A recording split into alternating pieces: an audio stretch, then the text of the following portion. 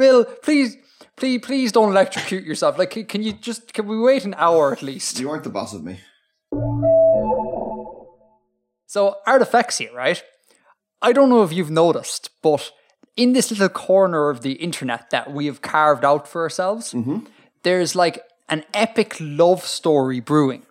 It's this like a tale of love between a hirsute elderly Irish gent and a long deceased Frenchman of like arguably average height.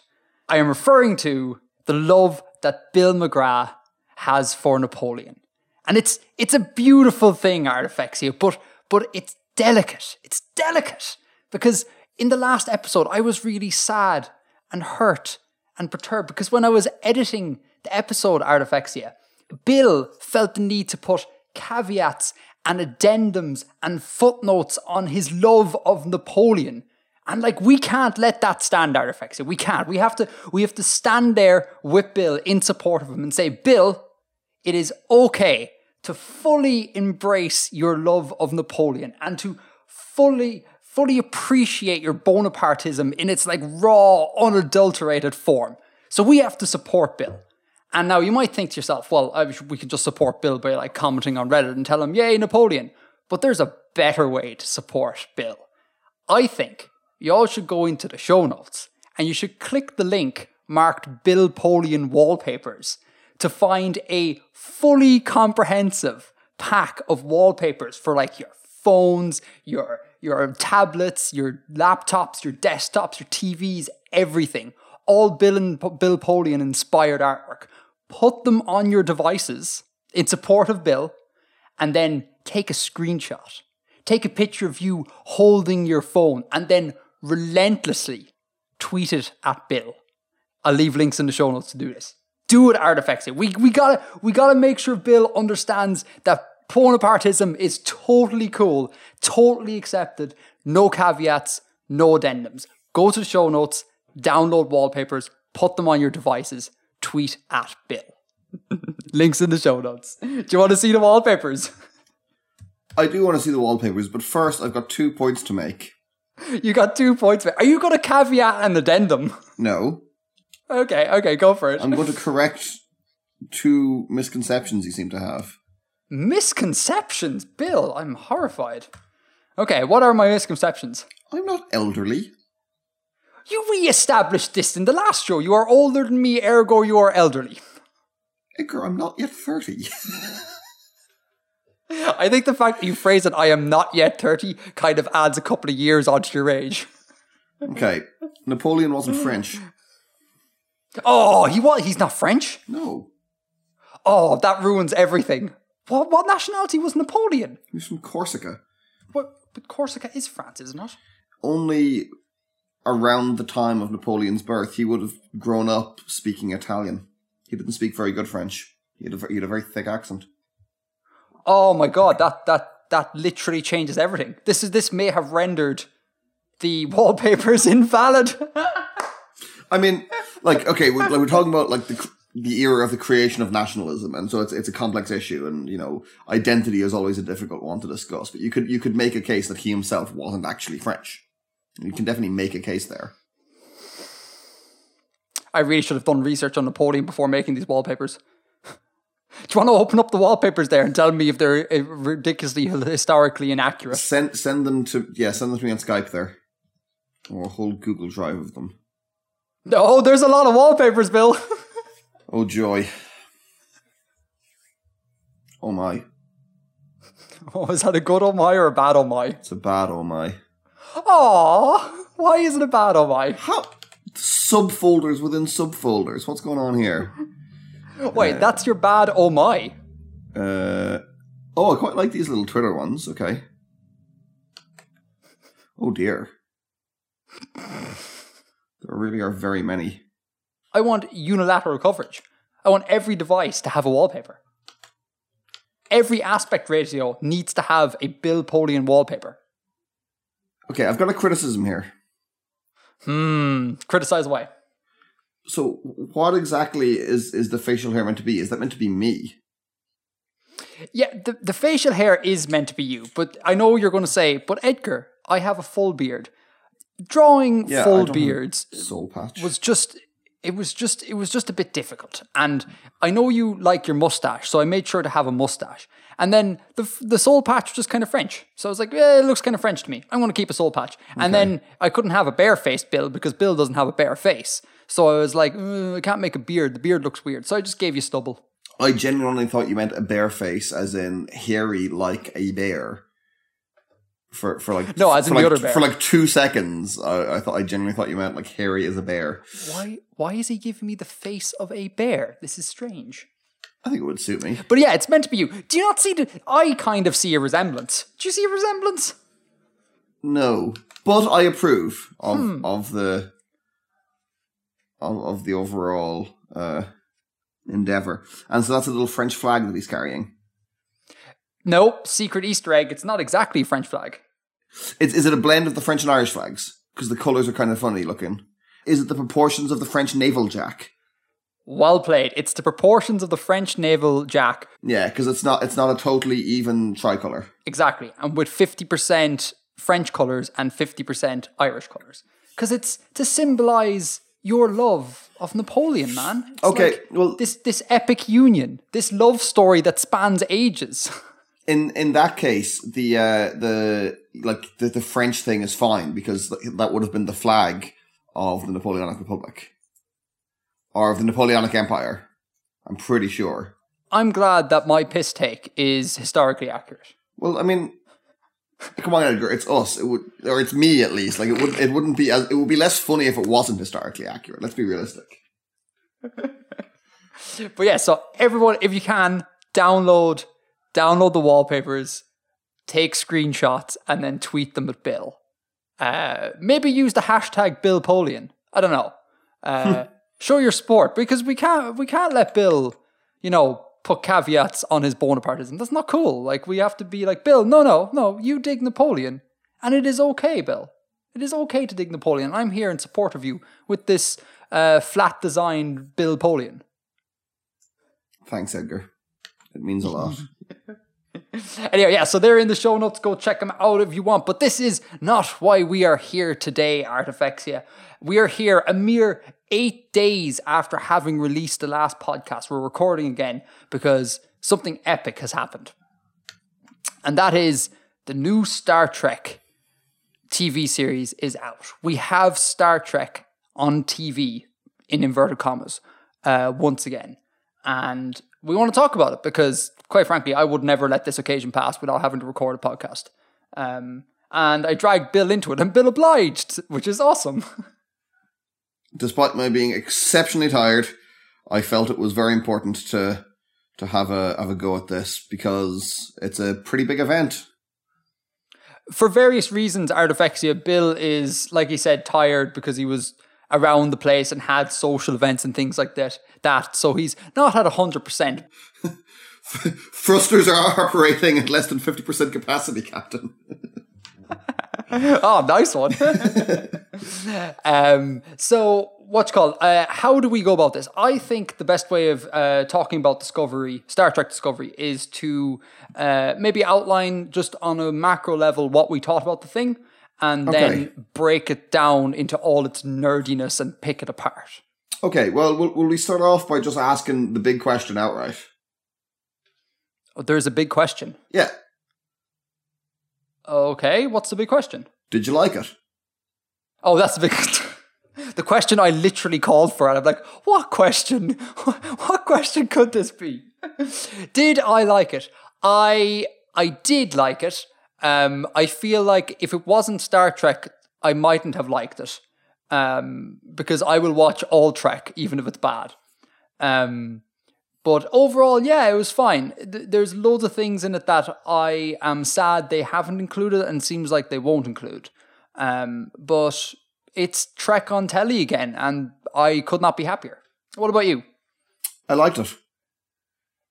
Like, unadulterated liking. Just, yeah, great. No caveats, no nothing. No, just not it was solid. Unadulterated. I mean, there's very few things I like completely unadulterated, but I watched it and I enjoyed both episodes and I thought it was good and I'm looking forward to seeing more. So am I. I am looking forward to seeing more, which is great. Some of the first episodes of Trek, that wasn't the experience. Like certainly after the Next Generation one, which was kind of weird. I was kind of like, really, this is the new Trek, but this one's exciting, so I like it. Now I have so many notes. So do you want me to go through these one at a time? Do you want to go through yours? What's the modus operandi? Let's kind of play it by ear. Let's do this kind of loosely. First thing I'm going to say, okay, so obviously for anyone, spoilers are going to be a part of this. So if you don't want to be spoiled, go and watch the show and then listen to us. The very first thing we see in the series, if I'm not mistaken, in the first episode, are Klingons. Yeah, we need to talk about the Klingons. Yeah, new Klingons, a totally new design of Klingons, unlike any of the Klingons we've seen before. Which I thought was cool to open it with Klingons rather than with any Starfleet or Federation people. And one of the bonuses, because it's a Netflix produced show, and as such is viewed through that service. And one of the bonus things is you can watch the show with Klingon subtitles. Isn't it amazing? And I thought that was brilliant. I picked up a couple of words and I noticed some interesting things because I watched the first episode today with Klingon subtitles. Hov is the word for star. Oh. H-O-V, as far as I can tell. If you pay attention, you can actually pick up quite a bit of what they're saying, or of like what things translate as. Hove is the word for star. I think so. Cool. I think it's a capital H-O-V in the transliteration system. I think having the Klingon subtitles was a good move. It's a cool move. Like, it's something us nerds are going to appreciate. And the fact that it's optional as well is kind of good. If they defaulted it like that, that would be bad. Yeah. But I put it on today because I'd seen the episode before and I put it on and watched it with Klingon subtitles today. And then I spaced out for a little bit. And I was watching one of the scenes that was all Klingons speaking in Klingon. And after a couple of minutes, I realized I didn't know what was happening because they were speaking in Klingon with Klingon subtitles. So I had to go back several minutes and be like, oh, wait, yeah, I'm supposed to know what's happening here. There's people who learn new languages just by watching like English television. Like foreigners will learn English through English television. Right. I wonder how many people will come out of this Discovery series being fluent in Klingon just by the virtue of the subtitles and the massive amount of Klingon there seems to be. That would be hilarious. I would hope many. Maybe it's all a secret ploy to boost like the Klingon literacy around the world. Maybe they're trying to kind of set up Klingon as international auxiliary language. Because it's a totally invented language and it's not like genetically related to any existing one. Like Esperanto was meant to be an auxiliary language, but it's actually, it's essentially just a load of Indo-European stuff put together, and mainly Romance and Germanic at that. So all of the auxiliary languages have kind of problems like that. I think Volapük does as well. So maybe why not use Klingon? It's going to be equally difficult for everyone to learn. Wait, but isn't it kind of like in a good auxiliary language, you want to include sounds that a large group of people can produce, and all of those like guttural sounds are really difficult to produce, like blah, blah, blah. Like that's not easy. Okay, yeah, but that makes it equally difficult for everyone. So it's fair, at least. Everyone loses, so it's fair. I think you're on the payroll of the Klingon Council. Shut up. Did you know the Irish language word for Klingon is actually a lot closer to the Klingon word for Klingon than Klingon is? Get out. Yeah. Huh, what's the Irish word for Klingon? Well, because the Klingons themselves, it's kind of a klangan, isn't it? It's like a T sound, or kind of a th sound more than a K. It's romanized as like, I'm going to get it wrong, but I think it's something like apostrophe TH. And then Ingon or whatever, but it's not straight Klingon. Yeah, But in Irish, it's like Clonganus is the name of the language. I don't know what the name of the people is, but it's Clonganus. So that's like it's kind of a T sound, so it's a little bit closer to the way the Klingons themselves pronounce their own name. That's epic. That's really cool. I like it. We have one nerd in the Gaeltacht who's like, no, we have to get this correct. The Gaeltacht, we should explain for non-Irish listeners, are areas of Ireland in which the Irish language is actively being spoken and conserved. Yeah. And they're dwindling areas. They're very, very small. Yeah. And I believe getting smaller all the time. I'm not sure. It has been the trend historically. I don't know what it's been like in recent years. Yeah, so there is one nerd in one of those areas who's just kind of like, I like my trek, and we're going to do this correctly. I know someone who has a family member who's on the board that comes up with new words for Irish, actually. I might ask her about that. Yes, do that. Follow up next time. That's amazing. I love how you nonchalant. It was like, yeah, I just know someone in that position. Yeah, maybe, I guess. Of course, Bill. Do it. But yeah, Klingon, right? So I am okay with the Klingon redesign because that's almost a bit of a Trek custom. Every kind of generation of Trek series has a new Klingon design. Exactly, and we'll find some way of retroactively saying why they look different, like the way they did in was it Deep Space? No, was it Deep Space Nine? No, it was in what's the crap one? The crap Trek. The last one before Enterprise. Enterprise. They had a whole thing about how the Klingon forehead became the Klingon forehead because it wasn't originally like that in the original series, and we'll find a way of backtracking from it. So that doesn't bother me too much. The two things that did bother me, I didn't like the Egyptian aesthetic. That was weird. It was really like lots of sarcophaguses. Sarcophagus? Sarcophagi. Sarcophapodes.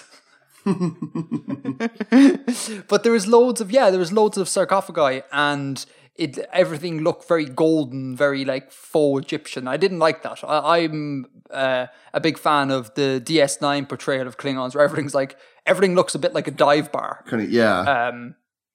And it's all dark and dingy, and there's smoke everywhere, and everyone's angry, and that was kind of cool. But this was super bright and glary and like riches, and it just seemed that didn't gel well with me. And also, the Klingon speech sounds strange.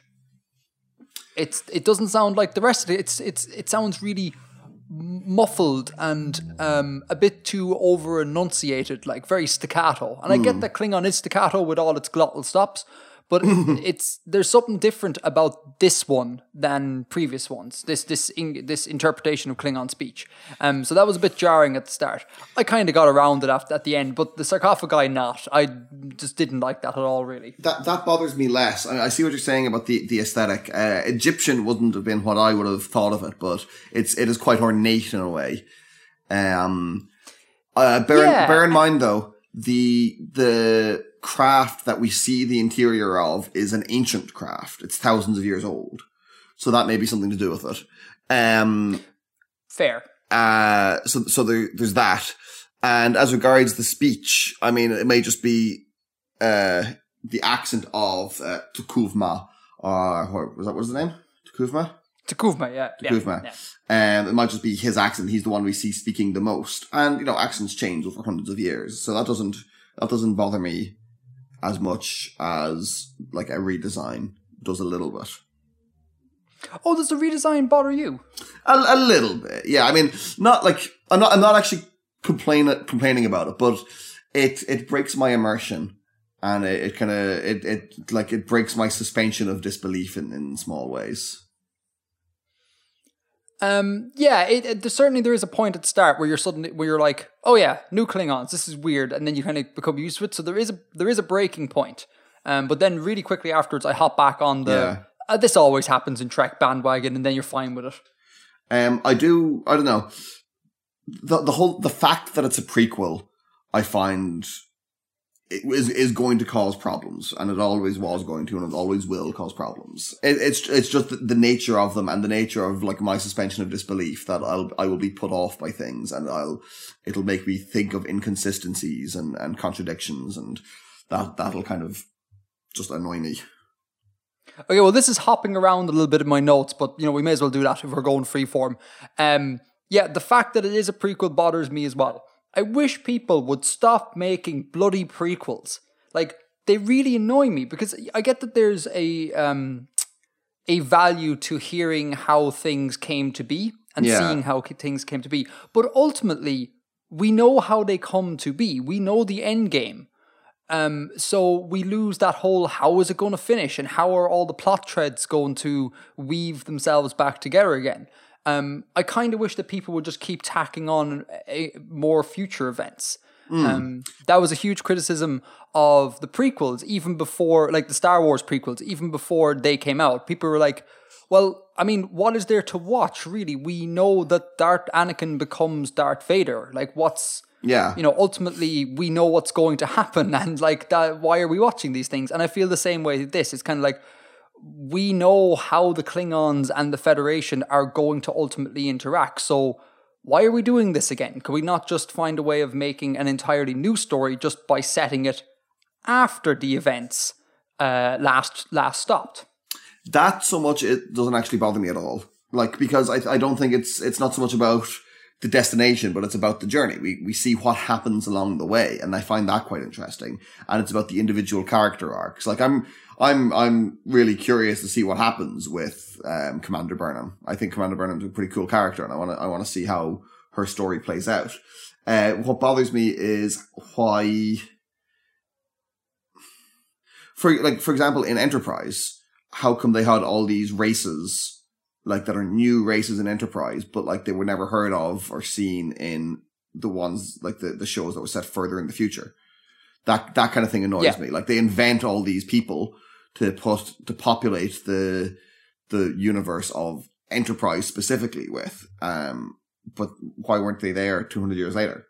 That jars with me. And the fact that everything looks kind of a bit more slick and a bit more advanced than it does in later seasons, like chronologically later seasons of Star Trek. That just that puts me off a bit. Yeah, that really took me out of it, because when they mentioned the date, I was like, wait, what? When? And I checked up the chronology. It was like, this is before the original series. Like, before you watched it, you didn't realize it was a prequel? No, not at all. No, I knew hardly anything.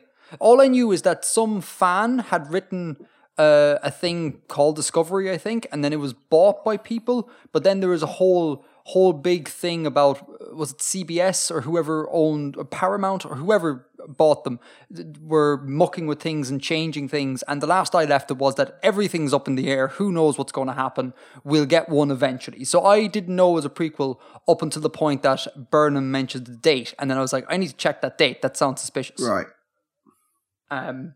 But yeah, it's kind of like their ship. Their ship is like more high tech than literally all of the other ships, and it happened before the original series. And I'm like, how are we going to explain that away? I don't think we are we? No, we're not. Yeah.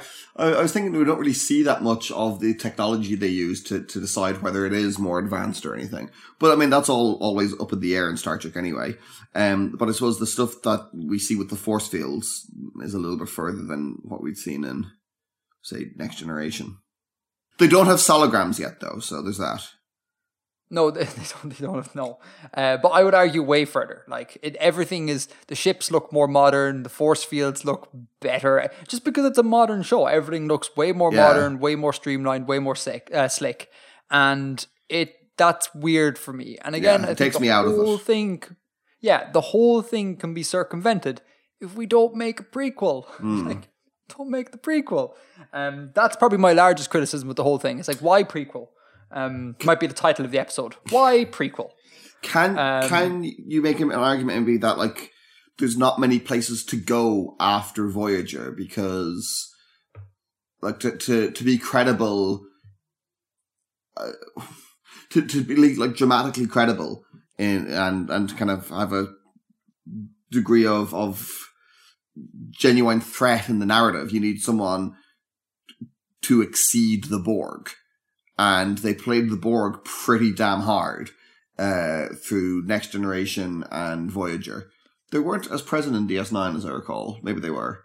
So what do you do then? What do you do to keep amping up the tension and the... Well, okay, I would say, one, I'm not a writer, so I don't know. Yeah. But I think that if a load of legitimate writers get in a room and go, we've got nothing more, then Trek should end. You know? It's like, we have told what we can tell. We have come up with the most badass of aliens, and we really, we crushed it with the story game. And if we're just going to make more Trek for the sake of making more Trek, maybe let's not.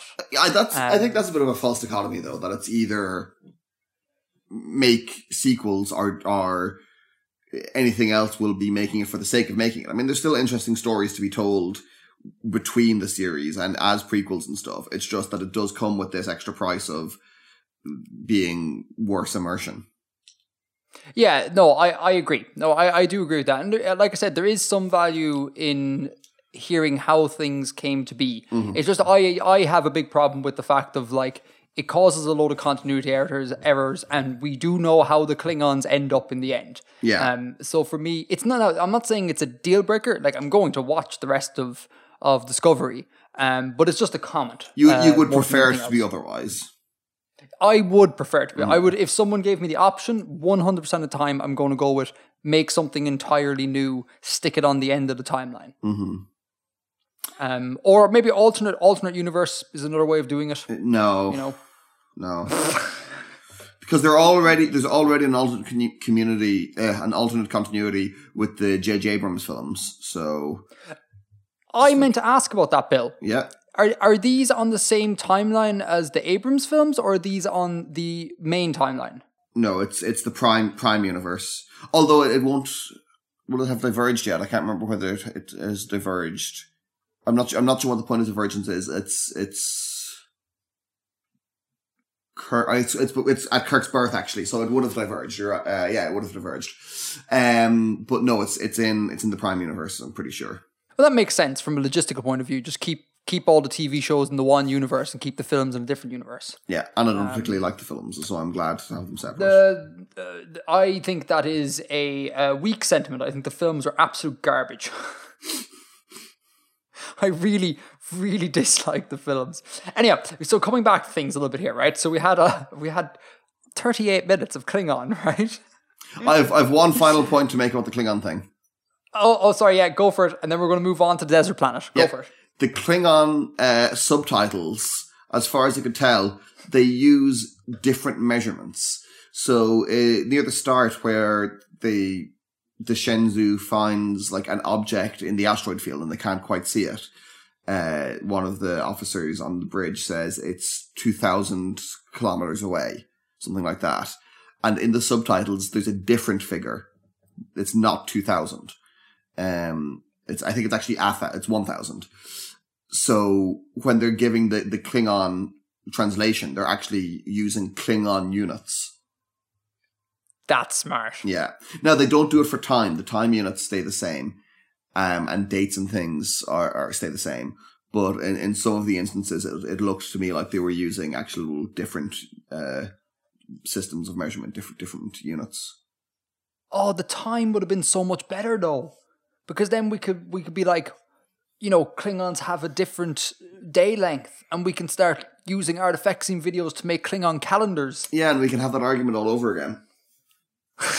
Once again, every time I think of the calendars, I'm immediately kind of like, oh boy, do you remember that one time we destroyed an entire podcast? Anyway, so after we get the initial Klingons, we go to the surface of a desert planet, because do you know what doesn't happen in space films? Desert planets. We go and we are introduced to the captain of the new Enterprise. It's called the USS Shenzhou, I believe. And we're introduced to the captain, and we're introduced to her first officer, commander. I believe Burnham. Commander Burnham, yep. Now, I have just, let me just blast through my entire list of the desert planet things, and you tell me, pick up on things you want to discuss. Okay. Number 1, the captain is not a good actor. I didn't like her. I thought her acting was not good.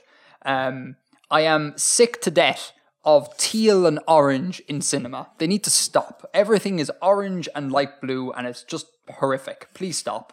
Okay. Other than that, I thought some of the vistas were beautifully shot. Some of the images of them going across sand dunes were wonderfully framed and just really epically shot. Didn't like the name USS Shenzhou because everyone seems to pronounce it differently. You've pronounced it differently, and I'm not entirely sure if I'm correct on it either. The practical effects for the aliens were always good. I enjoyed that. And then above all else, the walking around on the sand dunes, drawing out the logo of Star Trek with your footfalls was idiotic. That was class! No, it was terrible, Bill. Why was it class? It was just really cool. Here's a big sign, and then the Shenzhou flies away, and you see it revealed behind. That was a great moment. No, it was terrible. It's like the ship can't pick us humans up, but what it can pick up is our footprints. Footprints. Imagine you have the. Oh yeah, no, it was logically ridiculous. But it was cool. Yeah.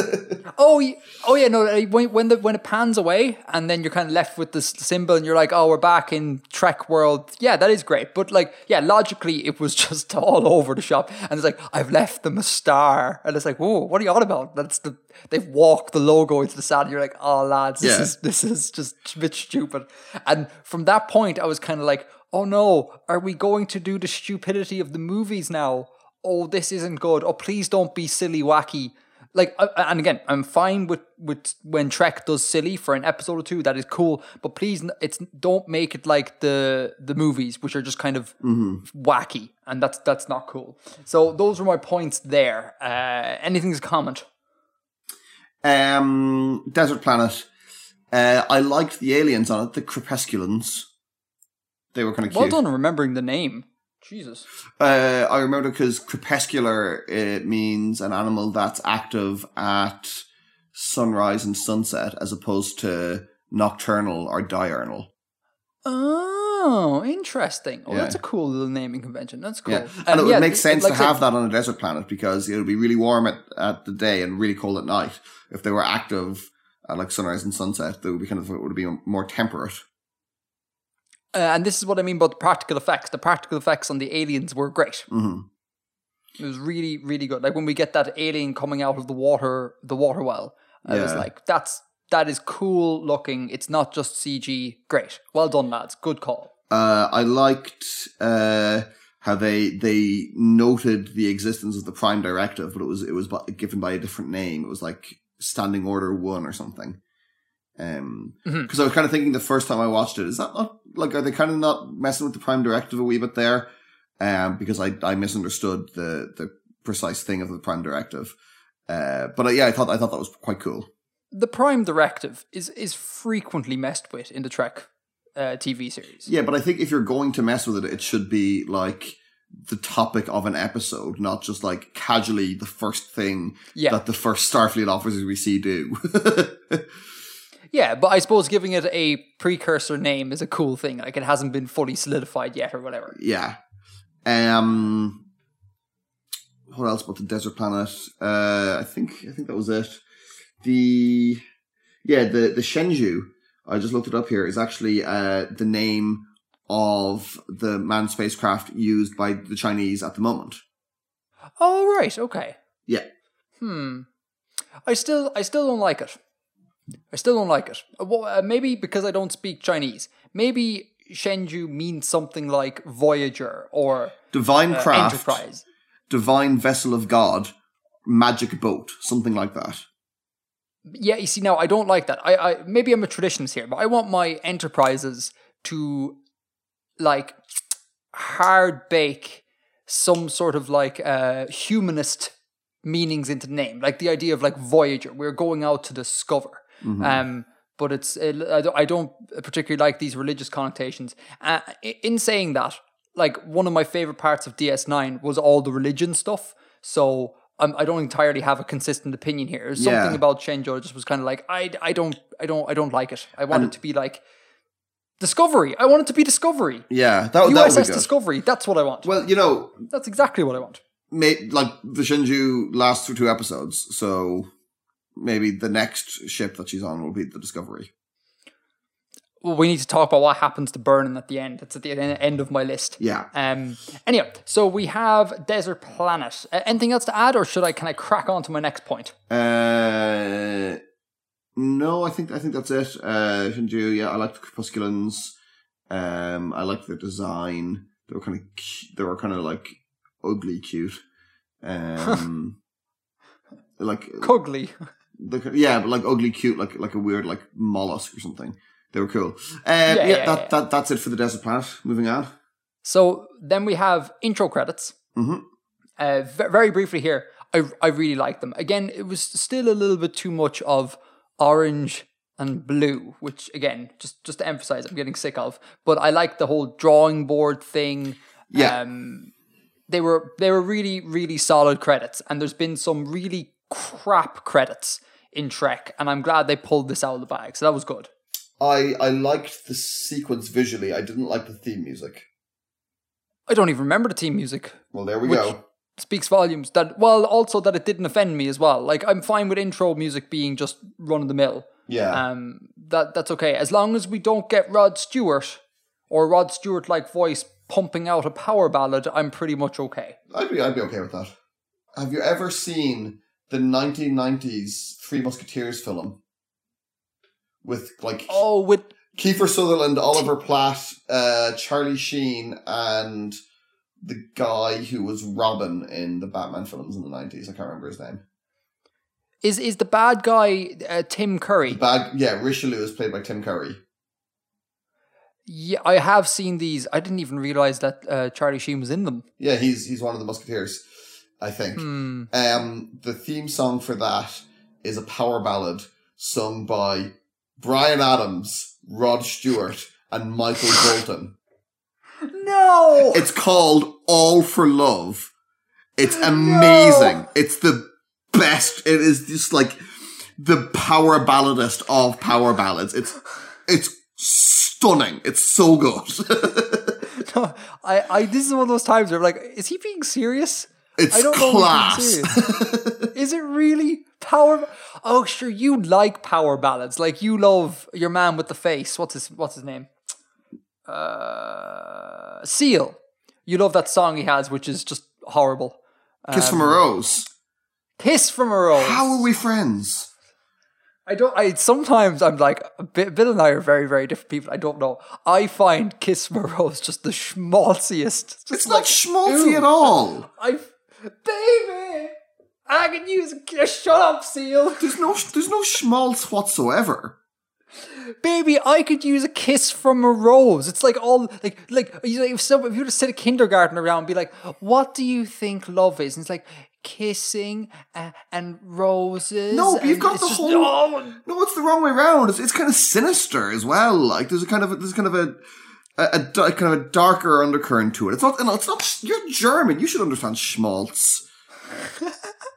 I tell you, like, you're German, you should understand emotion. And I was like, Bill, I don't know if that's entirely the case. Oh, on a really, really quick tangent, right? Yeah. I said that we wouldn't do, I don't think I actually told you this, but we kind of just didn't do follow-up because this isn't a real episode. Yeah, no, we said this in like our like arranging text, yeah. Right, so this is a point for these episodes, so we aren't going to do follow-up, but I just want to touch on something really quickly just because it relates to what you just said. I had a very long talk with Sidnaf about Undertale. Yeah? And why I am wrong about Undertale. And a thought occurs to me. I might be a sociopath. I think this is why I didn't like Undertale, because he was just like the talking me through it and being like, yeah, but you see, you relate to this character and you empathize with this character, and in doing so, this makes this bit more relevant. And I'm like, I don't empathize with anyone. In the game. I've never come out in the game, but I've never come out like feeling more like, Jesus, do I actually have the capacity to care? Because I was like, I feel nothing for anyone here. Like, what are you talking about? Like, I couldn't even like wrap my head around the concept of you feel for the pixels. And then it's like, yes. And I'm like, how is this occurring? And it's just weird. And then like, same thing, we covered books and movies, and I'm like, yeah, I don't emote at movies. I'm like, oh, that's a really interesting, cool plot line. I think it's great skill, how they executed it, but I don't emote. And then I thought to myself, I'm German, that's why. Possibly. I don't know, I don't think it makes you sociopath to not, like, engage with fictional characters. Yeah, no, I'm not actually a sociopath. Yeah. That was me being hyperbolic. And I also don't think that German people are incapable of emoting. I just get to say these things because, you know, you're always allowed to slag your own kind. So I get to ruthlessly tear into Germans and feel A-okay about it. But anyway, yeah. So intro credits, yeah, I don't think there's much to say there other than they're good, and you bring up the point about the music, which I'm going to listen to afterwards, see whether or not I agree. Yeah. And then go listen to All for Love by Rod Stewart, Bryan Adams, and Michael Bolton. Okay, so God, it sounds horrific. I mean, so totally. Yeah, wait, no, you were joking earlier. No, it's great, like. What are you talking about? Is it great or is it horrific? Like, which one is it? Yes. Yes. Oh, Bill, never change. Anyhow, so we are after the intro, we are on the USS Shenzhou, and it's the Klingon first contact thing. First thing I realized here, Bill, was the uniforms. Mm-hmm. The uniforms are okay. Yeah, I like them. They don't look like pajamas,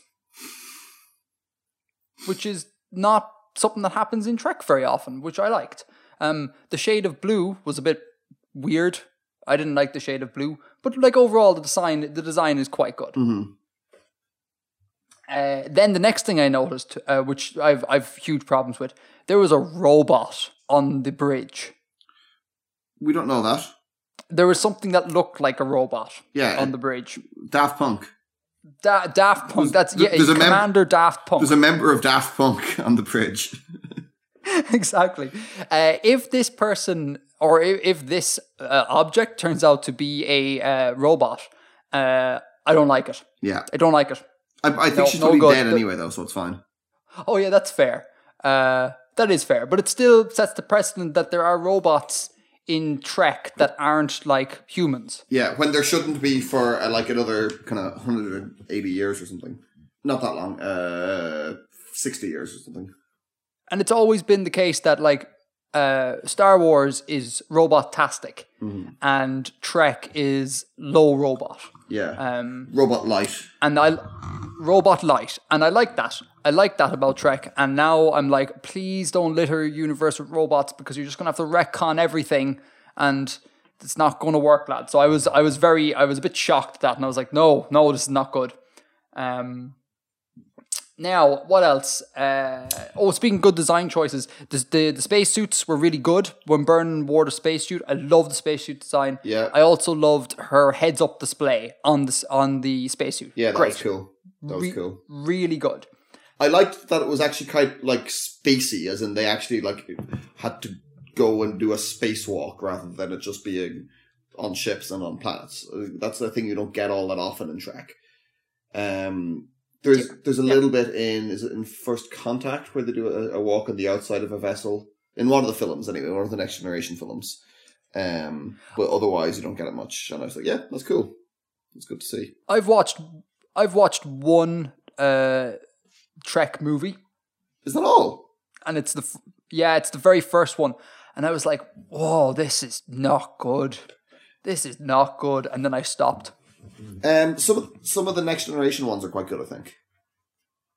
I hear there's a couple. What's the thing? Is it all... We don't speak of the even ones? Yeah, I think it's the odd numbered ones are meant to be the good ones. But I think Nemesis is an exception. I don't know. I haven't watched it. Because since the traumatic experience of that first one, I'm like, do you know what? It's already enough to be able to want to watch all the Trek. I don't need to put myself through watching all the movies as well. And I'm never going to complete it because those new movies are stupid. I look like, I could spend an entire podcast talking about those new movies. I hate them. But I can file them away in my brain being like, look, new continuity, different Trek for different people. That's fine.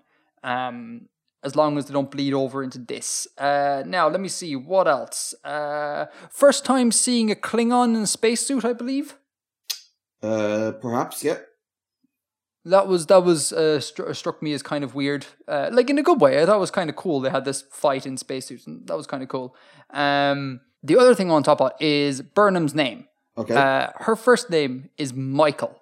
How do we feel about this, Bill? Literally don't care. Literally don't care. Okay, so I did care.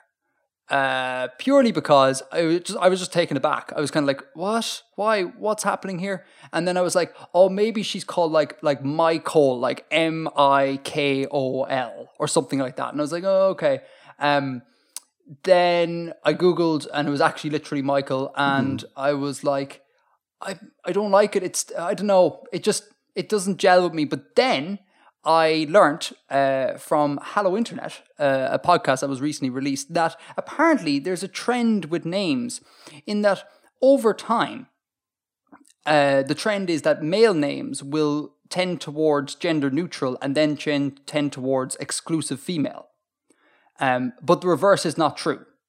Exclusive females' names rarely tend towards males. Is this consistent across languages and cultures, or is it like an English language phenomenon? That caveat wasn't put on it, so I don't know. Let's assume that's an English thing. Yeah. So in the English-speaking world. So then I was kind of like, oh, that's really interesting. Maybe Michael in the distant future has gone through this shift. Yeah. And it's become a female exclusive or gender neutral. And then I was kind of like, that's kind of interesting. But my brain was still kind of like, every time I heard Michael, I thought of a parent whose child I used to teach back home called Michael. And it was just really jarring to me. And I shouldn't really have a problem with this because, names don't really mean anything. But I was just kind of like, why?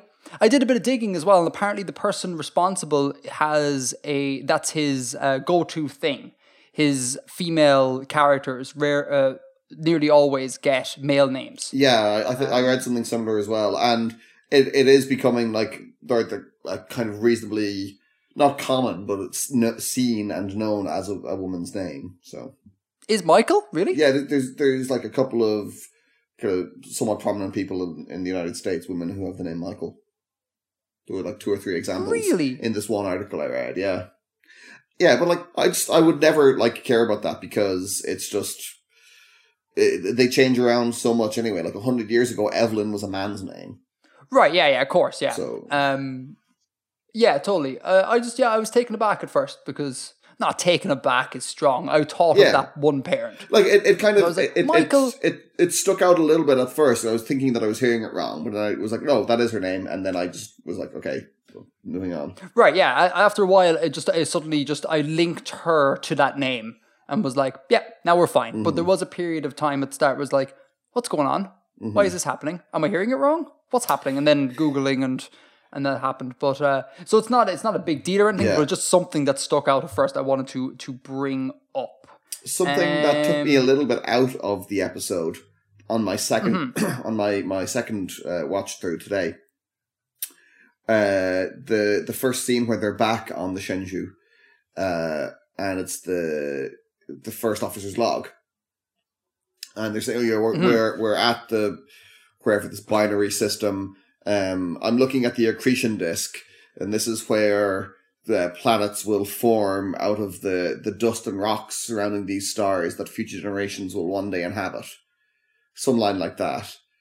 And I was just like, well, that's a bit weird. Like, if they were, if you were like a military commander or something on land and you go to a beach, you don't like describe what a beach is in your report. Like, on my rewatch, that kind of took me out of it. It's like, you don't describe like normal stuff just in your daily reports. It's cloudy today. Yeah. Clouds are when, water vapor condenses high in the atmosphere. Yeah, I just don't know. I didn't like it. Yeah, no, I agree with that bit. I see why it is there for the sake of like exposition and setting the scene and stuff. Yeah. Yeah, but I fully concur. Like, it is a bit silly to be like to describe the clouds as you put it. Burnham's backstory is cool. I like Burnham's backstory. Yeah. I think she's a cool take on having like a Vulcan first officer. Yeah. She's like a human Vulcan first officer and more human than Spock was. And we have a link into the existing cast of, established Star Trek characters through her. So, because Sarek is her mentor. Yeah, Sarek was really well cast. I had to be like, wait a minute, is he still alive? Is Sarek still alive? And like, he's not, obviously, but they did a really good job casting. He looks very, very like your man. Mm-hmm. So I liked that. Now, let me see, what else is on this? I have loads of things like Red Alert, yes. And every time a like Trek institution came along, like Red Alert or Cloaking Device or Live Long and Prosper, my notes just say, yes! I was so happy to hear them on TV again. Into Act 2 now. What do we think of the White Klingon? No strong feelings. I didn't think much about him. Could be a cool character. Really? Yeah. Huh. Should I have? I mean, I think this is the first time we have a Klingon that it hasn't got dark skin. I just figured he was like an albino or something. Yeah, no, obviously. Oh yeah, no, totally. But like, I like this idea of like the runt. He seems to be kind of like shunned for this and seems to be seen as a kind of weirdo. And now he will be the torchbearer, I suppose, after the events unfold. I think that's pretty cool. And there was a moment of Trek philosophy, not philosophy, but like social commentary there where T'Kuvma goes to the guy and it's like, I don't see the color of your skin. I see the strength of your heart or whatever. And that I enjoy because it's like, oh, good, we're not just going to do space battles and walking Star Trek logos into sand dunes. We're actually going to spend a little bit of time talking about issues in the real world. So I think it was cool that they brought up a little bit of race there. Yeah. Because it's like Trek to do this, to tackle issues like this. So that was really great. And the fact it was coming from Klingons as well was kind of a neat little take because usually it's Picard who's all like, future thinking and stuff like that. So I like that. And I like seeing a subtlety and a complexity like that within the Klingons.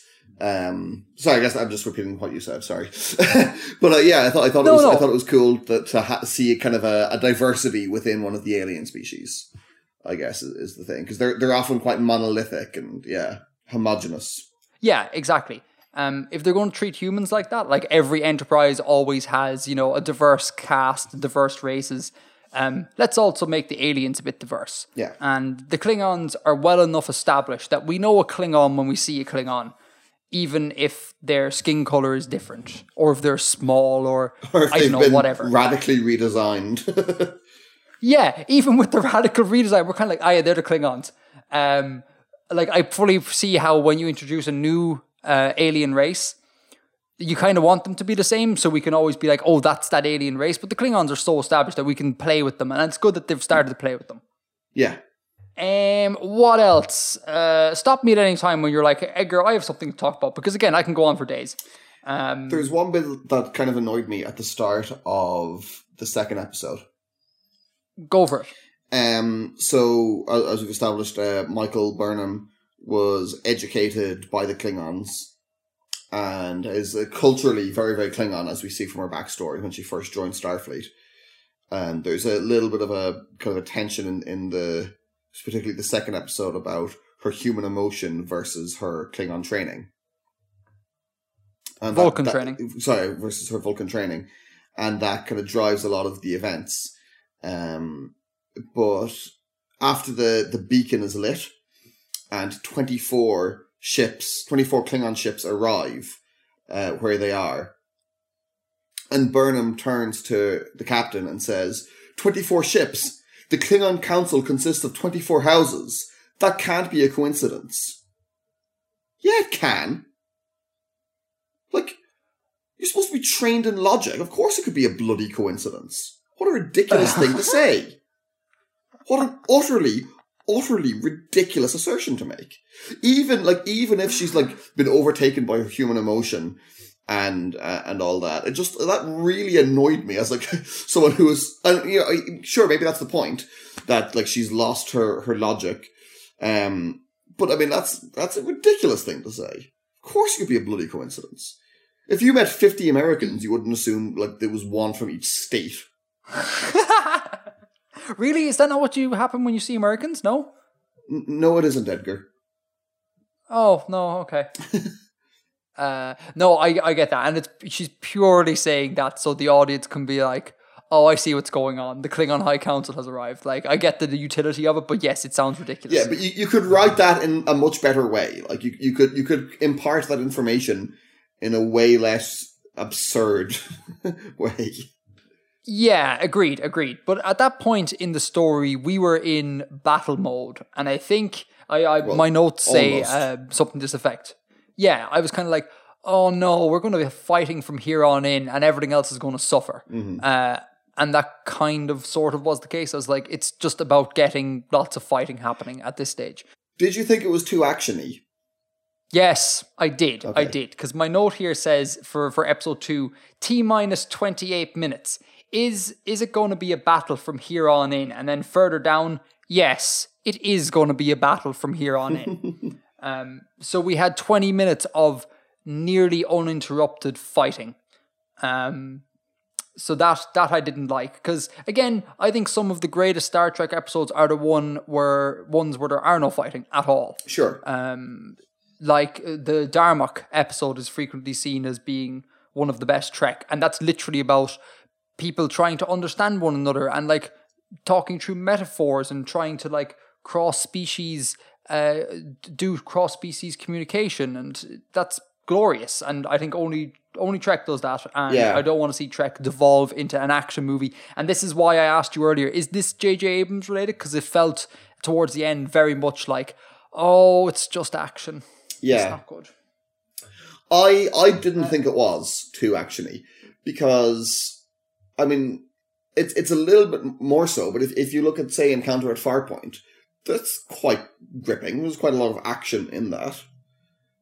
You know, the very first episode of Next Generation. Yeah. And I think as like an establishing first episode, I think it kind of worked. As in the Next Generation one worked, or this one worked? This one worked. This one worked too, yeah. Again, it's more trepidation going forward. Like, if we're going to have fights in every episode, then we have a problem. Yeah, sure. But I don't think that's necessarily the case. I don't think we've reason yet to worry about that, because, as I said, Encounter at Farpoint had a lot of, like, action-y kind of stuff in it. And, you know. And there was a lot of combat in Trek as well, in fairness. Like, you know, Worf was frequently getting into scrapes. Tasha Yar was frequently getting into scrapes.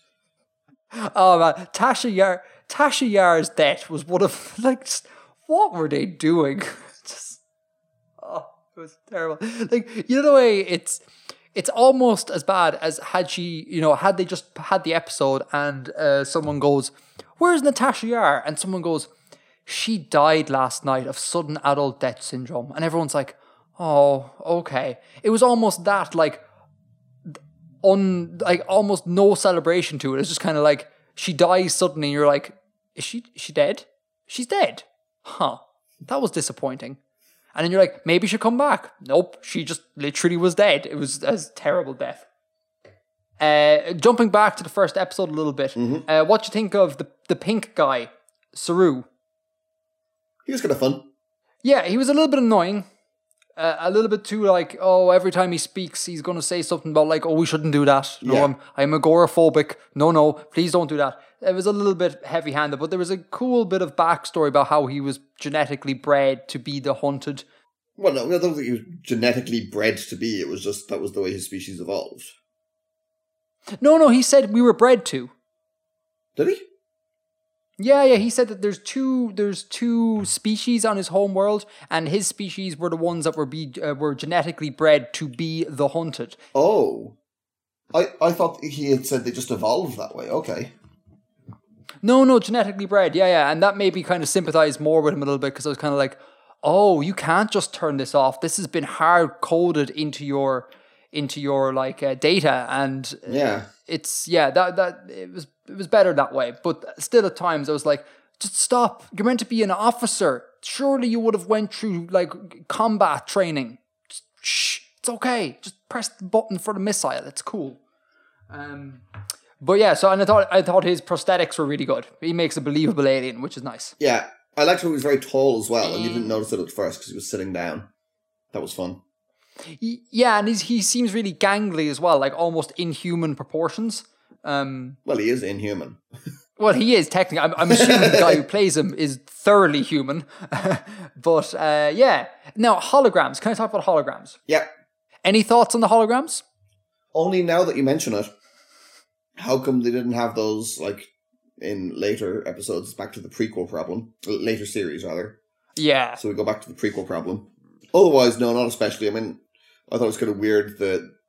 I didn't buy the interference in the way they portrayed, like, signal loss and stuff, but, like, that's just... They're going to have to figure out a way to do that, and the way they did that was perfectly serviceable. So I didn't mind it.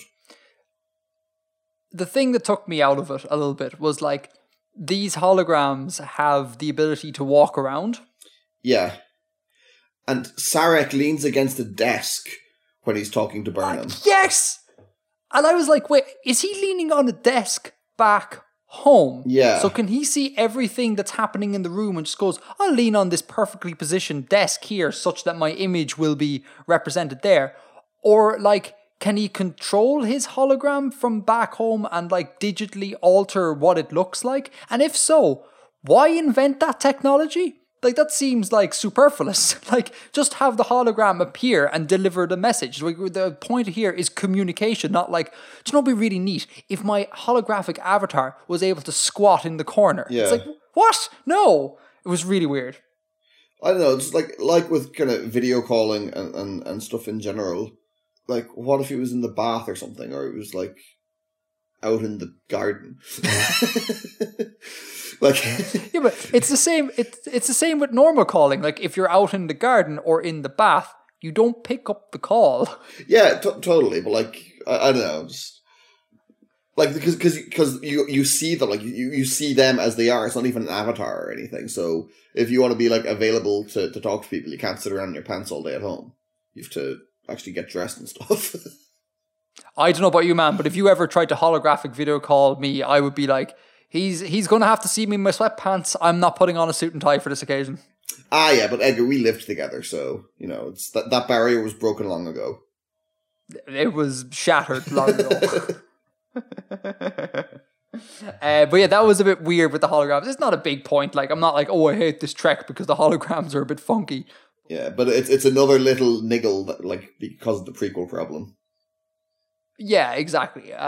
Because again, that would have been a great upgrade for a future series. Like, we've improved our holographic technology, but when it's like a pre-grade or whatever the correct word is, it seems really weird. My biggest problem with the whole thing, right, was during that holographic scene where Sarek tells Burnham how to deal with the Klingons. Mm-hmm. And the solution he offers is, maybe I just didn't understand it, but he was like, shoot first. And I'm like, what good is shooting first going to do? Like, this is ridiculous. Like, and Burnham pushed it hard. It's like, we must shoot first. It's like, wait, you want to commit a, like, war crime? What? Why? And, like, if they're here to fight you, regardless of shooting first, they're going to fight you. The Klingons aren't going to be like, well, you know, they shot second, so I guess we should go home. It's like, what? This is a terrible idea. And the captain was right when she was kind of like, no, we don't shoot first. And Burnham's like, you're an idiot. And it's like, no, Burnham, you're the idiot. Don't shoot first. It really pissed me off. And I didn't feel like it was explained very well, other than like Klingons like war. like be warlike in front of them, that they respect you. But sure, their modus operandi was like, we are going to like, do Klingonness and, take back the Klingon Empire and all this jazz. Like, they weren't going to respect someone who showed warlike tendencies. It was like, well, that's great and all, but we're going to take you down because we got a job to do here. I didn't like that at all. It made no sense. I agree Burnham was wrong. As the show pretty clearly indicates. But I didn't think it was entirely ridiculous. Like I felt it made sense. But why though? Like, again, just what does it gain for them? What do they gain by firing first? They're showing strength, and they're showing a willingness to engage in combat, and that's what Klingons respect. Right, but like, there's no evidence to suggest that the Klingons would like back down because of that. But it wasn't about getting them to back down, because they knew, as you said, the ideal outcome was for them is always battle. So it wasn't about like dealing with this specific instance necessarily, and like finding a non-violent or a peaceful solution to this instance, because in Burnham's eyes that wasn't possible. So then she had accepted that. And so she was looking at the bigger picture, which was to deal with the Klingons as a culture. You have to demonstrate willingness for violence. And that's why we have to do it.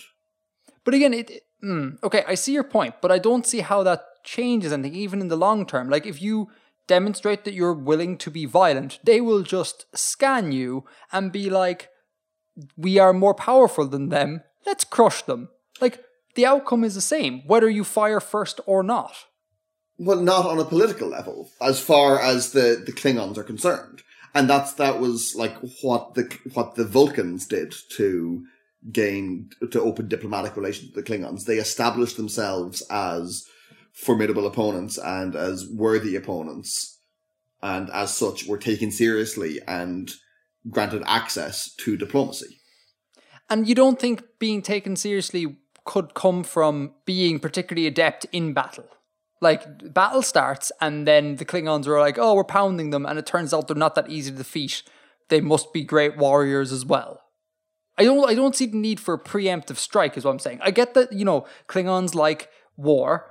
I just think you need to be good at the war in their presence, but that doesn't require a preemptive strike. Okay, but you're not a Klingon. Like, you're literally dealing with an alien psychology. Okay, well that's fair. I have no retort to that, really. That's what their culture does. I didn't have any particularly strong feelings. I think Burnham, God damn it, needs to learn discipline. Yeah, she does. I mean, clearly, if you end up in prison, something's gone wrong. I have 2 points on clothing and props. Okay. Number 1, Trek still hasn't come up with a decent handheld weapon. I don't know why their prop department can't come up with something that looks cool. Their little phasers still look a bit stupid. And they could do with fixing that. Now, again, obviously, it's a prequel, so maybe, technology hasn't evolved and all that sort of jazz. There's the prequel thing. But I still was kind of like, can we just make a handheld weapon that looks decent? And not like a toy. And it didn't seem like they were able to do that. And the other thing was, and this is, oh my God, this really made it for me, right? They have decent footwear. Finally, a Trek where someone doesn't look like they're wearing black clogs. They're wearing like decent looking footwear that fits with the rest of the uniform. I could not tell you how happy I was to see Burnham in the brig, and then it looks like she was kind of wearing like runners or something, which I think is perfect. If you're running up and down the ship all the time, wear a shoe that can cater for that.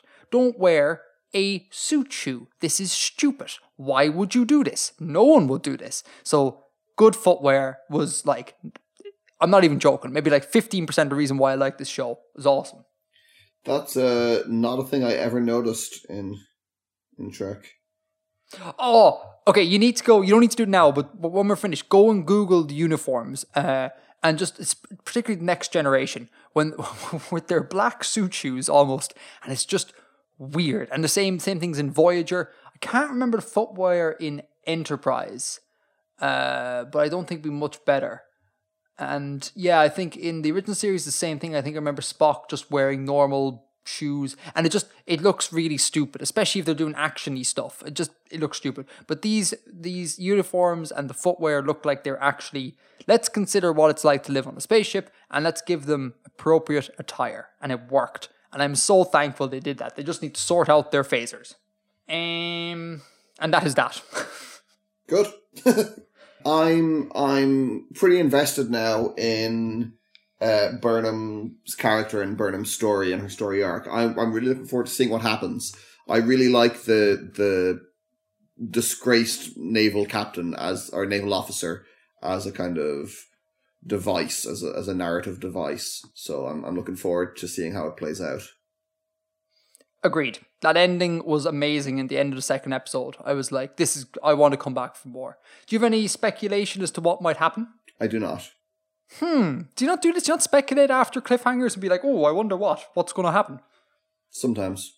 Not this time. I would like to see her go rogue, get busted out of there, go rogue, and set about doing the right things, but in a maverick way. Like she becomes the captain, but maybe not of a USS ship. She becomes the captain of her own maverick renegade ship, and they do great things. Like this story of kind of like one person changes the world, like one ship changes the course of events in the galaxy. I think that would be a really cool thing, and it would completely subvert what we're used to in Trek, while still keeping everything samey. Like we have a charismatic captain, we have a ship that we hopefully grow to love. We'll still have a crew member we grow to love, and if they still incorporate themes of humanism and discussing about how to integrate various different life forms around the world, around the galaxy and things like that, then I think we have a classic Trek, but wrapped in an entirely new label, and that would be amazing. So Trek does Firefly? Trek does Firefly in a way. I could see that being good, but I don't think it would be very Trek. It all depends on what you think Trek is. Again, Trek for me is just a philosophical discussion about things. However you want to wrap that up, like wrap it up in some sort of space stuff and whatever, doesn't make a difference. But at some point I want to see someone bridge the gap between humans and Klingons. I want to see a Klingon empathize with a human and discuss cultural reasons for doing so and all this sort of thing. Yeah. So I don't really care how the story goes in terms of like, is it dark or is it light or do they go maverick or is it a standard plot? I don't mind as long as the core thing of Trek is there, and that is for me this humanist element. Others would be totally different. I think the maverick thing would kind of undercut some of what I've always kind of thought Trek to be about, because Starfleet, or because the Federation is meant to be so kind of utopian that if they had to go outside the bounds of it to get the job done, it would kind of, I think, would go against some of what's been established about the Federation and some of what the Federation is meant to be, philosophically speaking. Well, I mean, this is the thing where the prequel problem is a benefit. It's like the Federation may not be fully formed. Yeah, and although I guess they did that a bit in some Next Generation stuff, didn't they? Did they? Like, doesn't Picard kind of go a bit rogue once or twice? Does he? Like maybe it's in one of the films. Hold on, let me check. I think maybe it's one of the films. Give me 14 seconds. 14, 13, 12, 11, 10, 9, 8, 7, 6. I think it's an insurrection. Oh, well, but within 14 seconds, Bill. There you go. Possibly, I haven't seen the films, no idea. But Yeah, again, that doesn't bother me too much, but it goes to the point of like, what do you think Trek is? And as long as you don't subvert the core meaning, whatever that may be for a person, then I think we're on solid ground. It'll be different for everyone. Like if they do my version of how I think it should go, I totally get that you'd be a bit like, this isn't Trek, but at least I'll be happy, and that's really all that counts. Fair enough. So just I suppose I'm getting towards the end of my list here. There's a couple of other things I want to point out. I thought when Burnham outsmarts the Brig computer, I thought that whole scene was stupid, and unnecessary. It's kind of like, wait a minute, you're smarter than the computer. Why do they have a computer then? Like, isn't a computer meant to be better than humans or Vulcans or whatever? That's the whole reason we made computers. And it's kind of like, you shouldn't be able to outsmart the computer. The computer should outsmart you. The computer should tell you how to escape. It should be like, your probability of doing survival will be if you follow X, Y, and Z steps exactly, and Burnham would execute that adeptly, and you could show how adept she is. As opposed to the computer being like, no, and Burnham goes, have a think about that, and the computer's like, processing, okay, you are right. And it's like, come on, lads, this is nonsense. So that bit I didn't like. The other thing, I suppose this is one of the last things. Hold on. This is the last thing on my list that is pertinent to bring up. The hoarding of dead. The hoarding of dead Klingons. Is this canonical? Has this been seen before? I have no idea. This I don't know. I'm not entirely secure in saying that I think this is a departure from what Klingons do. Part of me thinks that maybe I've seen this before. I don't know, but something felt weird about that. Like it's a whole new aspect of Klingon culture that they will make sure to stay behind and collect their dead. And then the tacking it onto the ship, I was like, this definitely hasn't happened before. Where did this come from? So just something to bring up there. I don't know. It's just, I found that's another strange. kind of prequel problem. You see, lots of prequel problems. But I guess you could just kind of justify that by saying, well, Klingons are an entire species. They probably have lots and lots of different cultural ideas that don't, not all of them do the same stuff. So this is just one we happen to not have come across before. I don't think that would be completely jarring for me. I mean, that's fair. T'Kuvma clearly is a bit of an outlier in Klingon culture anyways, so I suppose how he goes about setting up his ship and what his war practices are maybe aren't indicative of the average Klingon. Yeah, and as the thing was thousands of years old, so maybe it's an ancient thing that isn't really practiced that often anymore. And as part of his revitalizing the empire, he's returning to older stuff. I mean, that seems pretty clear. Like trying to revitalize old glory. Okay, so the coffins were on the exterior of his craft, and they had like Klingon biological material, some of which was thousands of years old, and some of which was hours old. How do they accurately date that to be thousands of years old? Can you carbon date these things? I would guess. I suppose maybe, yeah. But I mean, you'd have to know if you go to a different planet that would have like different kind of carbon levels and stuff on it. That would throw it off. If you like go to Earth and you eat stuff here, and you absorb that carbon, and then you go to a different planet where they've got different levels of carbon-14 and you eat stuff there, that would throw it off. And, a lot of the biological processes would be inhibited because you're in bloody space. Yeah, but also they probably shot some sort of like depolarized neutrino wave at the thing, and when that comes in contact with a short gamma burst, then maybe it can tell you how old the bodies are, Yeah, I know. It's ridiculous. It's silly to get like concerned about scientific accuracy and Trek, but that just kind of was like, well, It's in space, they're just going to be frozen in the coffin. It's not going to rot. Yeah, that's fair. Oh yeah, it won't really decompose. That's true. Yeah, exactly. That's kind of what I was thinking. Oh yeah, then my carbon-14 idea is nonsense, because isn't the whole carbon dating a process of decomposing? Like no, not really. No, okay. Okay, I thought it was kind of like you have X amount of carbon, and as things decay and wear away, the level drops, and you can see where you are on the curve by what amount is left over, or something like that. Now, what do I know?